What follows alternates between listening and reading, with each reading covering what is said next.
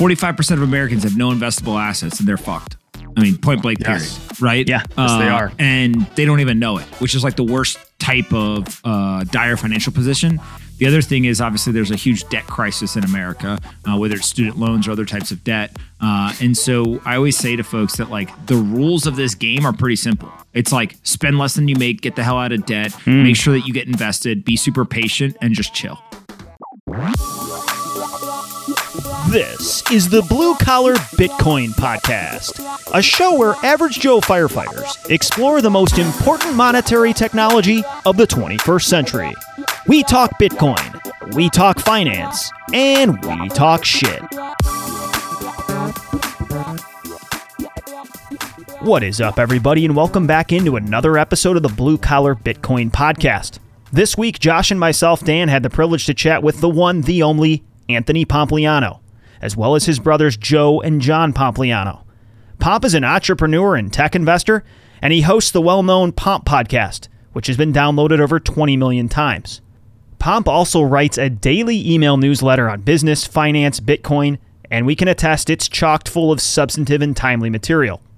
This chat you're about to hear was the two of us joining Pomp and his brothers on the Best Business Show, which they host weekdays at 11 a.m. Eastern.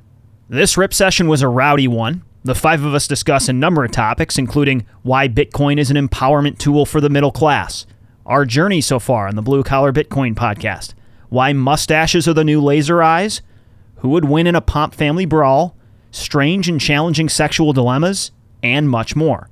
All the aforementioned Pomp material, including each of their Twitter handles, will be linked down in the show notes. As always, you can follow us on Twitter at blue_collar BTC. And if you are regularly listening and enjoying the show, you can help us grow our reach by liking, subscribing, and most importantly, leaving us a review. This here episode of the Blue Collar Bitcoin Podcast is powered by CoinKite, makers of simply the best Bitcoin security hardware in the business. The Cold Card is a one-stop shop, ironclad, air-gapped, verifiable source code hardware wallet suited for Bitcoin cold storage beginners all the way up to pros. Rest assured, we are not going to rep products or services on this show that do not align with our ethos. The two of us have and continue to trust our hard-earned capital in the hands of this device. CoinKite makes a plethora of other products beyond the Cold Card, including the gorgeous block clock display art device. You can throw Bitcoin price, hash rate, halving dates, market cap, and a ton of other cool metrics up on this puppy. Aside from my wife and kid, this is hands down my favorite thing in the house. Explore all CoinKite products at CoinKite.com. Now, without further ado, here's our chat with the Pomp Boys on the Best Business Show meets Blue Collar Bitcoin Podcast. All views and language expressed by the hosts and guests in this podcast are solely their personal opinions and do not reflect their employers or organizations they are associated with. Do not treat any of the content in this podcast as investment advice or as an inducement to follow a particular strategy. This podcast is for entertainment purposes only. We got the Blue Collar Bitcoin Podcast fellas coming on because what we're going to do, we're going to do like a joint episode. Normally I interview people, Joe and John interview people, but we've never had anyone come on here and ask us questions. So that'd be weird. So instead what we're going to do is just have a little conversation. They're going to ask us questions. We're going to ask them questions. We're going to keep going until we get tired of asking each other questions. So why don't, like a little Vanna White action, John, why don't we bring them on out? There they are. What's up, fellas? Hey, what's going on, guys? We're doing fantastic. How are you guys? Wonderful. Man, with the four, I like with the the four four box yeah, with going the four here. boxes, I feel Four like boxer. we're killing it right now. I'm glad to see you guys. You guys killed the SoFi ad today. I mean, they can't complain about that one. Yeah, I mean, like if you're mad that we're trying to have a good time, then like that's not our fault. Where are the mustaches at, boys? You guys are going to you're going to Bitcoin 2021 without mustaches? Come on. What is this? I need some time. How long does that one take you to grow out? I don't know, but it's majestic. Is it? I won't Is tell it you that. fake? That one, that is a stick on. I'm Is that gonna fake? call you out. Stick on. That is a stick on. It looks good though. Yeah, is that fake? Are you a Yeah, cop? it is. Oh, it is Thanks fake. for having us, boys. We're excited to chat. Did you hear what my brother just asked? No, what do you say? Are you a cop? As far as you know, no. No, we're on the other side of the coin, man. Everybody loves a fireman, and cops don't get that same treatment. So That is true. That is very true. Everyone's we like, get oh, away cop. with absolute murder. right, tell us before we get started so our audience understands what's going on with the Blue Collar Bitcoin podcast, which, by the way, is just a baller-ass name for a podcast. But what's the general premise in terms of the episodes you guys do? Yeah, we've been at this for about a year. I'm Dan right here. Josh is the unmustached fellow. Unmustached and gray. We've been at this about a year. We are both career firefighter paramedics near Chicago. We work together. We're good friends. And we've had sort of lifelong passions and interest in finance, econ, philosophy. We have been in Bitcoin since 2017, and it's more than fun and games for us. We think it's super important. We're convinced that it's key to our demographic surviving the economic pandemic ahead. And we've been privileged enough to talk to some people that we've respected and read and been diving into for a long time over the last year. So we're just exploring as organically as we can. We're being ourselves and diving into the implications of this paradigm shifting protocol. I love it. Do the other firefighters you guys work with get it, or do they think you're crazy? We've been in a years-long process of figuring that out for them. and I think they thought we were crazy initially. And at this point, I mean, obviously number go up technology has helped make us look a little bit smarter than 5 years ago. But it's people are getting it. You know, people are starting to understand that you shouldn't get shaken out when this thing goes down 50% or 80%. And in the long term, it goes up and to the right. So it's been easier and easier as things go along. We've got the department we're at. It's about 50 firefighter paramedics. We got nodes running. We got cold cards galore. And I'll tell you boys this much. Yeah. If this thing does anything remotely close to what we're expecting, there may be a wave of unexpected retirements about 2030. What is this? The name of the city or the town? We do not dox that information, unfortunately. There's somewhere near Chicago, we'll tell you that much. Shit, we better not have a fire. The whole fire department quit. There's a whole village secession planning model. Like, we've got 16 firemen that we presume have this much Bitcoin. Prices here.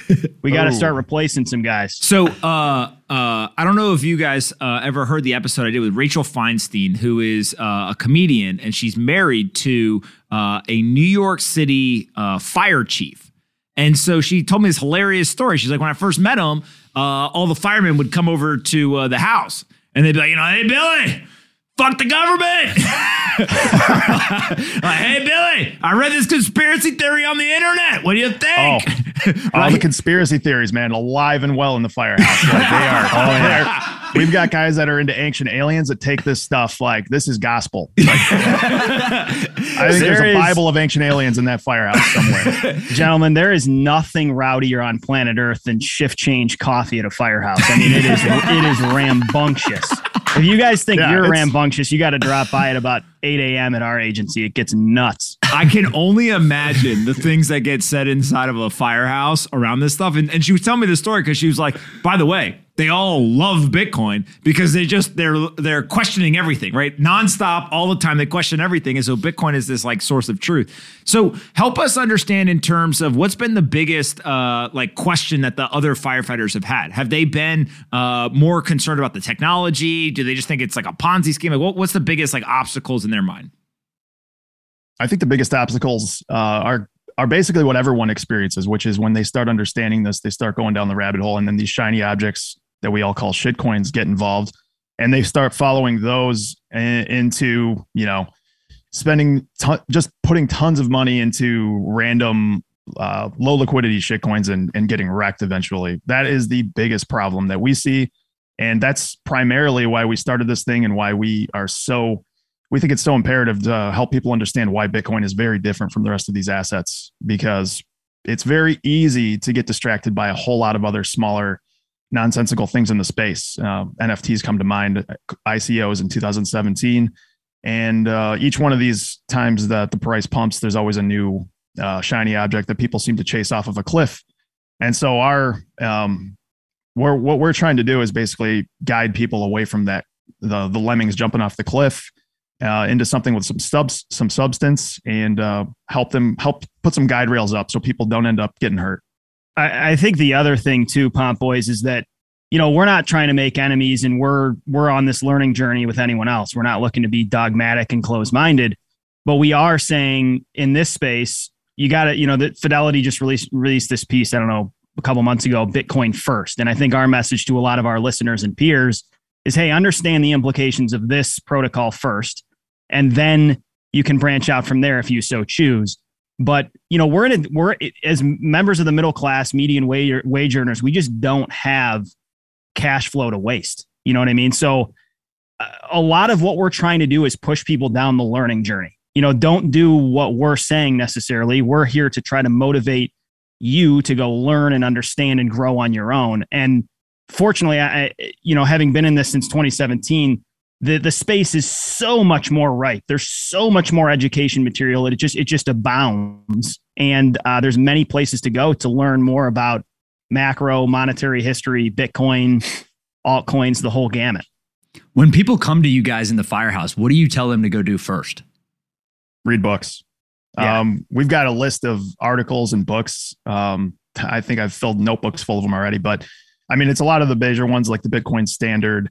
The Bullish Case for Bitcoin is a couple that come to mind. One that I love, which is probably something that most people would just fall asleep reading, but it's really good, is Nick Szabo's Shelling Out piece. If anyone listening hasn't read that and they're interested in the history of money, amazing piece. I mean, he goes back thousands of years from the beginnings and kind of helps you understand why money is really just a mental construct we all agree on.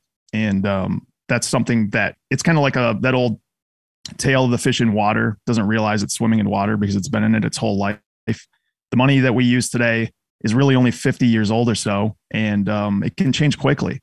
And understanding that these mental models can change because it's all about trust. Yeah. What is the thing you trust?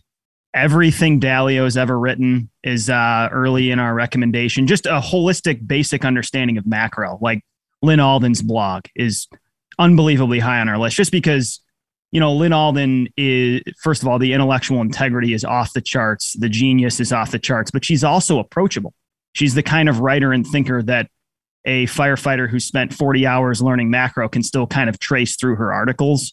But yeah, as Josh said, the first order of business isn't haul out and buy Bitcoin. It's, hey, start asking some fundamental questions about what's going on in the economic landscape around you, and then begin the learning journey. And then obviously we think Bitcoin fits in that equation, but don't trust, verify, baby. Go do your own homework. Absolutely. I know one of the things that you guys spend a lot of time on and would be valuable to talk about is this idea of like Bitcoin's role for the average American, or like the hardworking average American. And when you think about this, how much, and my brothers and I have talked about it a ton, is like there's the investment case, there's the like censorship and seizureship resistance as a value proposition. But to me, it seems like the most simple way to wrap your head around this is just savings technology, right? It's like the average American isn't worried, whether they should be or not, but they're just not worried about somebody not allowing them to transact or coming and confiscating their wealth. And again, maybe they should be, but just if you go and you polled the average American, they're not going to say that is a concern for them. They also, for the most part, the average, it does not think that they are going to the casino and going to triple their money overnight. Some younger people, maybe they do think that, but like the average person who just goes to their job every day doesn't think that. And so is that aligned with kind of how you guys have seen people talk about this and kind of wrap their head around it? It's just like, oh, okay, I've been told my entire life that I should save my way to financial security, but it seems like if I do that in dollars, it ends up getting eroded away because of inflation, or I have this feeling if I can't get ahead. Now, if I do it in this new asset, then there's some ability for me actually to preserve my wealth. Or how do you guys kind of have those conversations right now? We resonate massively with everything you just said. I think what makes us slightly unique in this space, and I don't mean to undermine everybody else's experiences with what's going on with debasement and inflation, but we are in a subset of earners that we are feeling this right now, right? We are feeling inflation, right? And when you think about real wages and the implications of 7.9 CPI prints that show no sign of abatement, and our wages are going up, let's say 1% to 3% a year, you have declining real wages. You have asset price inflation that impacts people's ability to, say, buy homes. We talk on our show a lot about how I've been on 5 years, Josh has been on 10. Even since we got on and bought our houses, it's different for guys we have on probation that are trying to buy homes, right? Things are changing rapidly for middle-class members.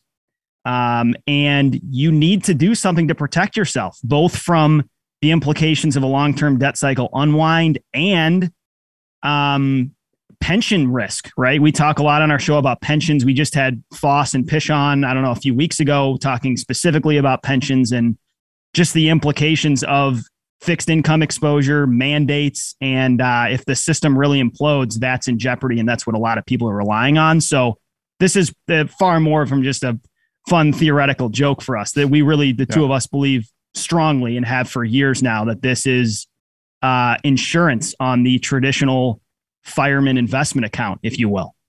And even to jump in and on a very simple level, the incentives behind this make saving so much more aggrandized for people. Like people traditionally saving with dollars, they're even though they may not realize it, they're watching their buying, their purchasing power, just dissolve.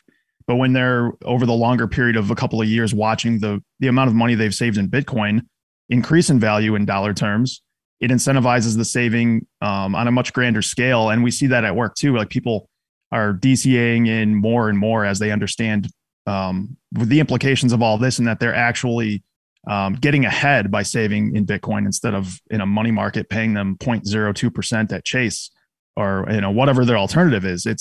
This is the best savings technology available if you have the balls to just withstand those 50% drawdowns. You just have to be educated well enough to understand that this is a long-term proposition and you can't be shaken out of it at 50% down, and then you'll be rewarded. I think the other thing along this line to that needs to be introduced is we have seen, gents, that this does change financial behavior. It changes time preference, right? As you learn and grow and understand Bitcoin, it lengthens your time preference. It is a great, we often call it a financial decomplexifier. The current system is so complicated and there's so much you need to know and understand to even stay above water. Bitcoin really simplifies that. And then, this is going out more long-term, but we believe firmly Bitcoin will restore an actually sensible, non-clownish cost of capital, which will probably disincentivize unproductive debt to some extent, which we also see a lot of our peers involved in, right? There's a time and place to have productive debt, but if you're driving cars you can't afford, buying homes you shouldn't have, and financing TVs, your cash flow isn't freed up to buy productive assets. And part of the reason people are incentivized to do those things is because interest rates are manipulated so low and we're not looking at a true cost of capital. So the implications of how this affects portfolio performance and investment behavior they're tremendous, we feel, for us and our demographic. Yeah, absolutely. When you start to think about pay, I hopefully I'm not wrong on this, but I think that your pay is determined as a firefighter by the local or state government, depending on kind of what the network is that you're in. And it's set at predetermined percentages as part of the annual budget. And therefore, if inflation explodes, they don't necessarily have the ability to come and change pay to react to that economic environment. So when you have kind of a pegged pay, it's not like you guys can show up, to the fire chief and be like, hey, big dog, I need a 5% raise. There's no ability, right? There's no ability for them to do that. No, that's absolutely true. The way ours works is we're basically they choose a bunch of comparable fire departments in the area, and they give us I think we're number 3 out of like 10. And so we get slotted in right in the number 3 spot between 10 other departments around us. So, and yeah, nobody's getting 8% raises to keep up with inflation. I can guarantee that. Yeah. It's going to probably be 2.3% or something. Yeah. And to be fair to the private, like that's not unique to us. Everybody's real wages are going to lag for most people. Obviously we have some people suckling from the QE, what's going to be yield curve control teat. But in terms of most salaried employees, public and private, you can bet your bottom dollar your real wages are going to lag. But they have to. There's just a mathematical guarantee. I know you guys talk about this on the show all the time. There is a mathematical guarantee that we're going to be in unless you're positioned properly, a harmfully inflationary environment for the foreseeable future. Correct. When you guys tell folks that you're into Bitcoin and also a firefighter, does that make them more interested? Like, I always think of this idea of like, if a Wall Street banker in the suit and tie, cologne, slick back hair, the shitty fake watch, like they step out and they're like, let me tell you about this financial investment. People are like, I'm good, man. Like, I'm out of here. But when you hear it from not your friend, because you don't believe your friend, you don't believe like your parents when you're a young kid or whatever, but it's somebody in the community that you respect. And I put firefighters up there. Does that change the conversation at all from what you guys have seen? Or do people not really look at the occupation as part of the conversation? And they're just like, oh, here's two guys who seem to have a good understanding of kind of economics and what's going on in the world. I think that at least the guys we work with, I think they understand that the two of us have done our homework a bit. As far as Dan said at the top of this, that, the two of us are into economics, finance, and all that stuff. And this has been a long journey for me before Bitcoin, and the same for Dan. We've both been invested in, the S&P 500. We haven't really been stock pickers traditionally, but understanding the way money works, like I've been huge into Austrian econ for years. And I thought gold was going to be the thing that was going to save the system until 2016, 17, when I understood the implications of Bitcoin and what this actually means for things like gold, which are, barbarous relics, as some central bankers would have called them. But I think the thing that gives us some gravitas in this, at least with the people that we know, is just the simple fact that we've both dove down deeply into some of the books of guys like Ray Dalio and tried to have a real holistic understanding of macroeconomics, which I think is fundamental for having any idea of where this is going and why. Most importantly, why? Dan, you got anything? I think it can cut both ways. You can kind of have the assumption that it's unlikely we're going to have something to contribute. That could be on one side of it. You also have a hardcore libertarian bent in the Bitcoin community. So a couple municipal government employees talking about Bitcoin can rub people the wrong way. But then I think on the other side, there is something unusual, let's say, that unexpected about a couple firemen barking this hard about this. And then on our show, I think one of our goals is to have robust, substantive, meaningful conversations, but also make names and people you've heard a lot of in this space more approachable. That's one of our goals with having these people on our show, is to explore both the superficial and the deep. And right. I think what we do for a living and being sort of down to earth and tactile and in our vocation allows us to be sometimes more approachable for people that are but tired of hearing the next finance guy talking about Bitcoin. Yeah. When you really boil this down too, this is an innovation that takes thousands of hours of study for most people if they're really going to try to get a grasp of it. You've got everything from economics, the Austrian versus Keynesian. If you want to understand that, that's hundreds of hours of reading and research to understand just that. The history of money. And, we talked about the changing world order and shelling out and how those are great resources to understand what money is. That's another couple hundred hours to really get a grasp of that. The game theory, reading something from like John von Neumann, from basically the guy who invented game theory, and understanding the incentive structures are what really matter here. Like I forget who said it, but you show me the incentive system. I think it was Charlie Munger, and I'll show you an outcome. And that's really like theoretically where this thing goes is how are the incentives set up? What does that impel people to do? And then you can kind of see, not exactly, but you can get a rough idea of where this is all going. And then the software side of it, the tech side of it, which is, I would say, Dan, and my weakest point, but it's imperative to have at least some, at least flimsy grasp of how the software works and why this is such an ironclad system. Yeah.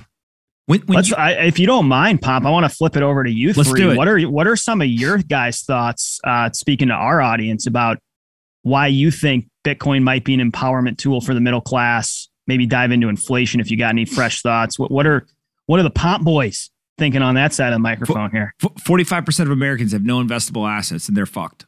I mean, point blank, period. Yes. Right? Yeah. Yes, they are. And they don't even know it, which is like the worst type of dire financial position, is that you think the solution to pursue is to simply save money. And actually what you're doing is you're making it worse and worse in some way. The other thing is obviously there's a huge debt crisis in America, whether it's student loans or other types of debt. And so I always say to folks that like the rules of this game are pretty simple. It's like spend less than you make, get the hell out of debt, make sure that you get invested, be super patient and just chill.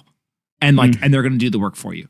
And it sounds too simple, but like the key is actually to be consistent and disciplined over very long periods of time. And so I think that Bitcoin is got this very unique structure, but more important than the structure is that it helps people focus.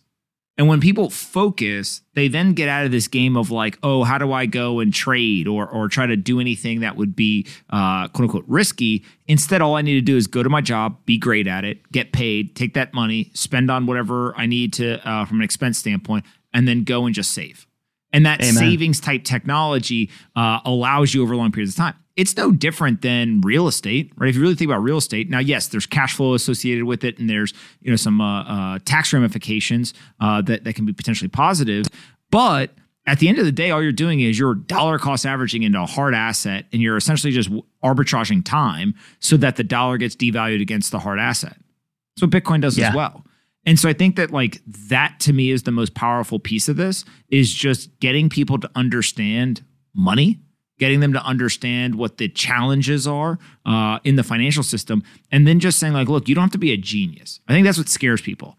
It's like, oh, I don't even know how to, open a stock brokerage account. Well, Robinhood and SoFi and a number of these businesses all solve that by dropping the friction so low. But if you think about what these platforms are having to do, right? And the reason why we actually partner with SoFi is it's not just about trading or buying equities. Like it's a it's like a holistic financial experience. And so when you think about it, it's like, how do I get out of debt? Right? Well, I got to refinance. I got to be able to get out of that debt so that I can actually have money to invest. How do I get exposure to various financial assets? Right? Okay, I've got to figure out how do I get the money. Then also, how do I think about banking? And like, if you really think about the average American, like they go into a bank, the bank screws them, right? Like whether it's because they don't allow them to get upside in certain opportunities, or it's because they sell them shitty products.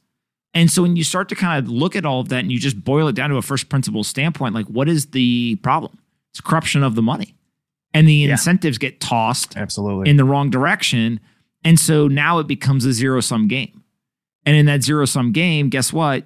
One person versus a corporation, good luck, right? And I think that to me is like the big thing. And so I always sum it up with a statement that everyone always like, oh my God, that's so bombastic. But I genuinely believe this. The adoption of Bitcoin globally will do more positive impact than all global philanthropy combined. And the reason being, it's the only first principles solution to a wide range of problems, which is if you uncorrupt the money, you set us back on the right path. And what other thing affects 45% of Americans and changes and closes that wealth inequality gap? There's nothing. Yeah. And then to zoom out, to internationally beyond these domestic issues we're exploring. Like we had Gladstein on last year, and the freedom implications, the liberation implications of this technology are an absolute mindfuck. I mean, it is crazy what you got 3 billion people globally that are unbanked, and they're never going to be banked. That's what the crazy thing is. You look at the uptick of peer-to-peer usage on Bitcoin in, say, Nigeria and countries in Africa. They are going to absolutely leapfrog the banking system because of this technology. And it is mind-blowing. And you got, I had my dad over the other night, who I've been working on hard for years, and he's starting to get this. And what really, really brought this home for him and really clicked, this was just 2 nights ago, was seeing Jack Dorsey and Alex Gladstein on the main stage last year at Bitcoin 2021. And Jack saying, there's going to be nothing else like this in my lifetime. Talking about him and Jay-Z doing work in Africa and saying, I'm dedicating the rest of my life to this technology. It is magnificent what the implications are going to be, not just domestically, but internationally for all people that have been cut off from and disenfranchised as a result of this current exclusionary financial system. It's great to see that that's what puts him over the edge, right? Is to see the conviction of it. I don't know, Joe, John, what do you guys think? I was just going to add, it's not even unbanked is certainly a large part of it, but just financial sovereignty in general is a huge part of it. We've seen what's happened not only in Russia, but in Canada, right? Where they're freezing the bank accounts of people that are protesting against things they don't believe in, right? So just the sovereign individual, I think, is obviously going to be super important, and Bitcoin is a large part of that. Yeah. The billboard after billboard, as Dan and I like to say, that has been put up in the last couple of months alone is extremely compelling for anyone paying attention. A country like Canada, which I think most Americans, Dan and I would probably agree, we view them as Americans almost. I mean, they're just above, they're right over the border. They're very similar. They have a very similar structure to us. And to watch, a first world Western country censor its citizenry with no cause. Just, this is what we're doing today because we didn't like what you did yesterday. No court order, nothing. We're just going to do it. And then to see that stuff happen. Yeah. And then to see it recently transcend the individual to the sovereign nation state level. I mean, we're no fan of what Putin's up to, but when you can just freeze FX reserves, it doesn't take a genius to realize we're going to a different global settlement layer. I mean, it's crazy when you think about it's an innovation that's time has come. I don't know what else to say.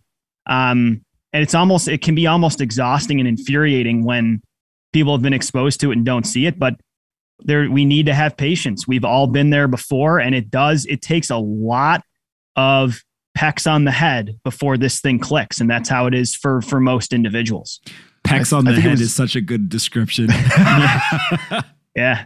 I think it was Lori on your show the other day that said all these third world or developing countries like in Central America, they're having to subscribe to a nuclear power, right? They're going to choose the Eastern or Western side for this because it's going to bifurcate. Why wouldn't they choose an independent structure of money that they can't be censored? I mean, if you subscribe to the Eastern one, now you've got China and potentially Russia being able to censor you. You subscribe to the Western one, the US can censor you. Why would you choose to have any ability to be disintermediated? Just pick the censorship resistant money at the baseline. What do you guys think is the biggest thing that us certainly, but other people also can do from an education level? Is it just telling people to listen to podcasts and read books and stuff like that? Because in my mind, right, and I think your guys too, this makes a ton of sense once you start to do the homework and you understand that maybe you have to do 1,000 hours or 100 hours or whatever it is, but you start to get it, right? And I think at some point it's just how many more people can we tell about it? How many more people can understand it? So is it just education in your mind, or is there something else for the average individual? I think personally it's something different for everybody. So just exposing yourself to as much as possible in order to cast a wide net, I guess I would say, because eventually you're going to run across that one article for Dan's father. It was listening to Dorsey and Alex Gladstein. And for me personally, it was reading the book Sapiens back in 2017. There was a chapter on digital currency in there, and I'd heard of Bitcoin, but after having heard a couple of times about Bitcoin, 2 pecks on the head, and reading that chapter in that book, something just clicked. And I just had to read everything I could find on it. But that was the moment where it happened for me. And I don't know what it is for most people. It's probably very different for people, just depending on their disposition, what it is they're interested in. But I would say if you have any interest in this at all, try to just read a wide range of things, because one of those things is probably going to be the linchpin that finally sets you off on the right angle. As you guys talk more and more about Bitcoin, I'm sure the community around you has basically seen you as, hey, this guy knows what he's talking about. He's more educated than I am. Let me reach out to him. Why are people reaching out to you guys if they are about Bitcoin? Is it the price appreciation? Is it the technology aspect of it? Why do people come to you guys or just think about Bitcoin in general? I think that people are more aware of artificiality in the system right now than they ever have been before. I'm 32 years old, so I've now been investing for roughly 10 years. It's the ball is really rolling downhill, and there's more things to grab onto right now. So you're seeing people ask fundamental questions like, hey, during one of the biggest economic crises of the last 100 years, global pandemic, why is my fucking retirement account at all-time highs? You know what I mean? These are things that aren't making sense to me. Why is my house up 28% in 1 year? There's just more evidence right now. Why is meat twice as expensive as it was 6 months ago? There's more entry points. There's more touch points where people are recognizing there's something going on bigger than they understand, which I think is prompting people to want to learn more. So that's one side. The other side is just number goes up, man. I mean, we were talking about this when it was at $4,000 in 2017, and it's 10x. So it's shiny, it's bright. And that is, as much as price can be a deceiver, it's also very important. I was drawn to it because it went from 1,000 to 20,000, right? In that cycle in 2017. And that'll be the same thing when we go from whatever our low is here to, new all-time highs. It'll draw people in, and that's fine. We've all been there, and those are opportunities to seize. I think, Josh said this off the top, and Anthony, you hit on this a second ago. The main priority, though, is to get people learning, because if your habits aren't in order, if you're impulsive and emotional and reactionary, and you think you're going to generate wealth by trading stuff around, you're sorely mistaken. And that's the beauty of this asset, is it gives you an opportunity to kind of sit on your hands, man. I mean, we firmly believe if you're in our shoes and you free up your cash flow and you DCA over the next 5, 10, 15 years, you're going to be okay. And it is that financial decomplexifier that allows people to sort of get out of their own way with personal finance, because we do have a lot of peers who are swing trading and momentum trading and excited about this and excited about that. And they're almost assuredly late to the market, because if you're a fireman and you're thinking a stock's sexy, you're probably late to the market. You know what I mean? So there's just not that many asymmetric opportunities out there for a firefighter. And I'm here to tell you, this is one of them. And it's a thing of beauty. Tell me more about the nodes. Do you guys have miners? Like, what's going on in the firehouse in terms of what I would consider not just the knowledge, but the actual like activity that's going on there? We've got, Dan's got a node running. I think we've got like 5 or 6 guys running nodes at this point. Miners are just out of reach for a lot of people because, they're $12,000 for an S19 at this point. Plus the fact that residential power is 11 or 15 cents a kilowatt hour, whatever it is, it's almost pointless. You might as well just buy a DCA with the money, personally, is my view. A couple of guys are shitcoin mining with video cards in their computer to buy Ethereum and then flip it for Bitcoin, stuff like that. But yeah, no one that I know at least is mining right now. It's kind of this road to sovereignty in this thing, because I mean, we've been longtime cold card users. We're running our own nodes. We're routing our cold cards through our own nodes, but that's something that's happened over years and a lot of messing with this protocol and using it. So you got to be careful with the cold storage thing. I mean, we're constantly barking like cold store your Bitcoin, but we're also saying there's a large disclaimer saying don't do it until you're ready. And that just comes with experimenting and time. But yeah, we have a lot of dudes cold storing their Bitcoin on cold cards at our fire department. I would say we have the highest cold card per capita usage of any fire department in the United States. I think there's no argument on that point. What is significant others? What are their thoughts on all this stuff? Is this just like my husband, boyfriend, whoever, and his crazy friends and like at the firehouse, and let's just ignore this? Or has this spilled over? I think I see quite a bit of Bitcoin paraphernalia all in the backgrounds of both of your shots. So it seems like maybe this has infiltrated the home as well. Yeah, we're both married. We have kids. Josh has 2. I have 1. I actually have another one on the way April 1st, which is absolute bullshit that it's coming April 1st, because I'm not going to be at Bitcoin 2022. I tell you, I messed up, man.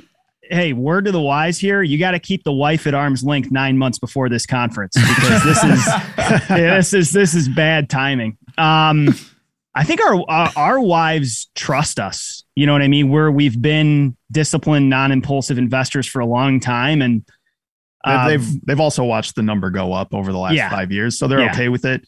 I think my wife might watch the price of Bitcoin more than I do. I actually think I know she does, which is hilarious. But is she watching it because it's part of her paying attention to like what's going on in the market, or is she watching it like calculating in her head? it's criticizing me when it's not going well. And then like, on the other end, it works the other way. It's a double-edged sword. It's all right. Yeah. If it makes you guys feel any better, when my daughter was born, my brothers over here said that I was screwed. And my wife reminded everyone that the baby cannot receive Bitcoin yet. And so I feel like every family, as they get educated on this stuff, it becomes obvious, right? Yeah. In terms of how valuable it is. I think having kids has made me even more interested in this, which has demonstrated to me how important it is, because I want to provide for my family. I want to have a stable situation for all of us and to pass on. And I think in some ways that's been a good introspective checkpoint of having been a dad for a couple of years. I'm actually taking this more seriously than I was before. Yeah. Dan and I've talked a lot too about how funny it's going to be in the future when either this podcast recording is still around and like our grandkids listen to it, and either A, Grandpa was a complete idiot, or B, Grandpa was a genius. There's going to be no middle ground. There's going to be none. Maybe it'll be both. Maybe like, damn, Grandpa and his friend was an absolute moron, but at least they bought Bitcoin. Yeah. Hey, So I got a question I got to get in for the three of you. All and this is the most important question of the segment. I'm out.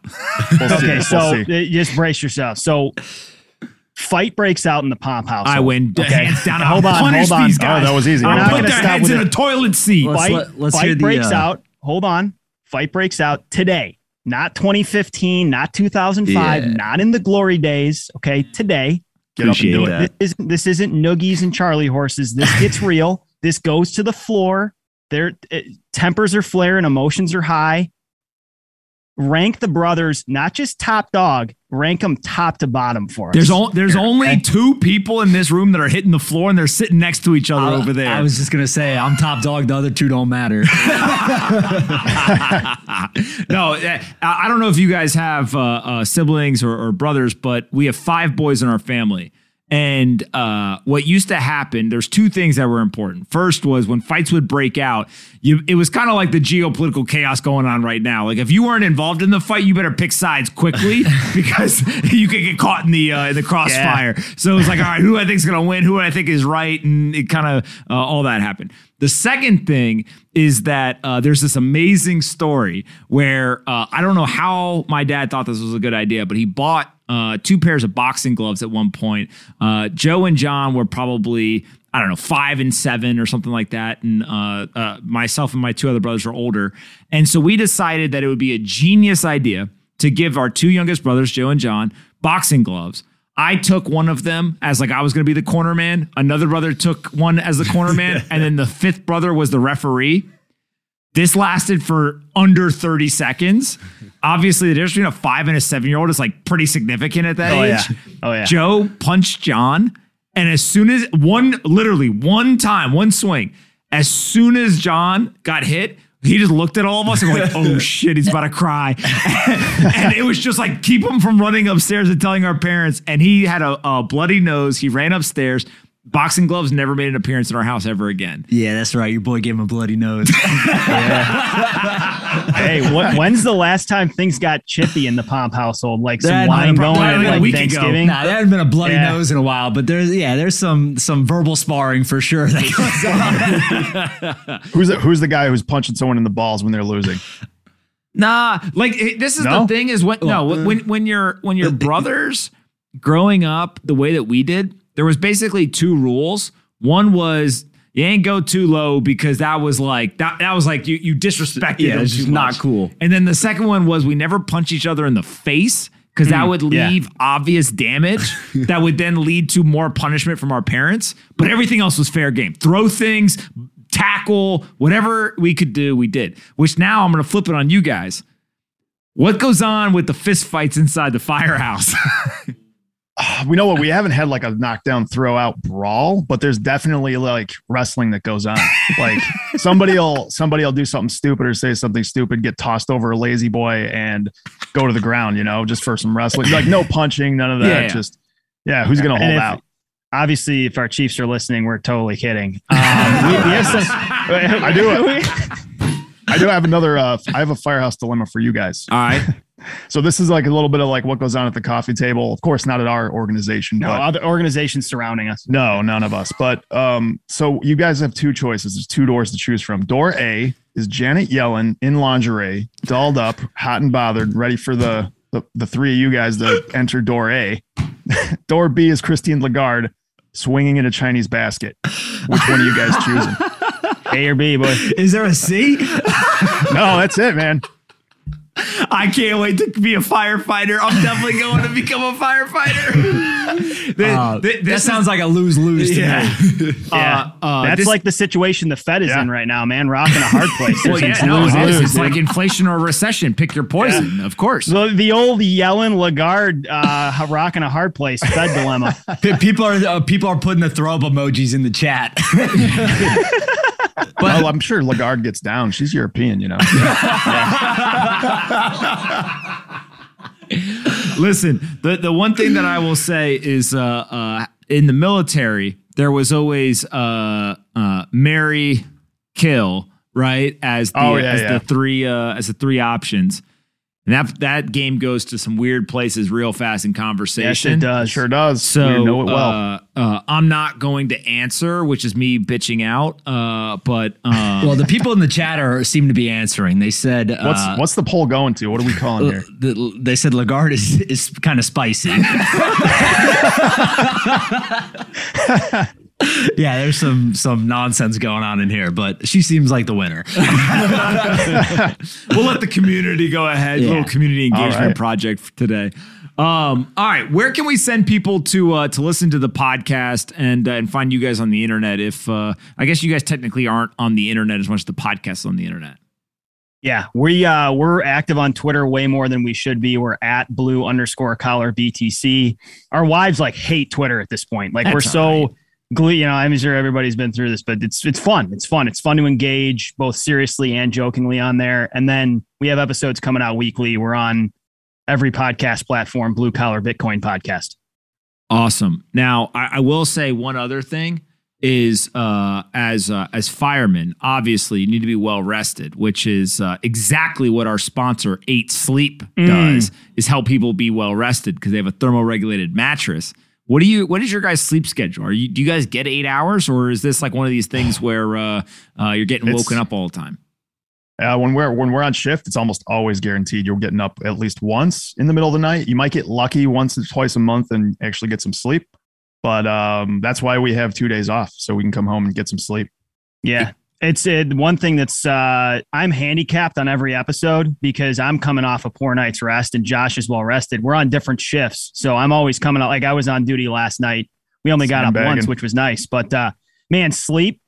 You talk to any fireman, we love our sleep. Like, when we're at home for those 2 nights in between shift, out like a freaking light because they have an 8 Sleep mattress. Yeah, hey, we'll give you our addresses, Bob. Yeah, you can have them send them over. We'll test them out. By the way, you guys are the only 2 smart podcast guests we have ever had who realized that, that would probably be a smart ass. We've got how many mattresses? Let's test them. We've got between the 3 firehouses in our town, we've probably got around 30 mattresses guys are on. So if you could just give us a 30 spot pump, we'll give you the address. No, not an issue at all. We'll just not sell any of our Bitcoin to try to send you guys mattresses. We appreciate it. Awesome. All right. Anyone who has not listened to the podcast, please go listen to it. As much as we're joking around here, both of you guys have a very strong understanding of economics and kind of really just money in general and kind of what's going on in the world. I've been pretty impressed. So please keep up the great work, and no, they don't have any bed bugs. And people in the audience are saying you guys are hard workers, which is bullshit, because just because you have a mustache doesn't mean that you're a hard worker. Right. But that is start growing them, boys. Take that thing off. John, Joe, Anthony, let's go. Get these things rolling. It's the new laser eyes. Don't be caught without it down in Miami. I love it. You get that laser stash to get that thing off. Thanks for having us, guys. We enjoyed every minute of it. All right. We'll definitely do this again in the future. Keep doing what you're doing. Thanks, guys. Later, guys. See ya. Legends. Thanks so much for listening into the show. If you enjoyed this discussion, be sure to like or subscribe on whatever app you're using for podcasts or on YouTube. And if you have an extra minute, go ahead and leave us a review. We are also active on Twitter at blue_collarbtc, and our email address is bluecollarbitcoinpodcast@gmail.com. We invite questions, comments, or inquiries of any kind. We look forward to you joining us again on the BCB Podcast.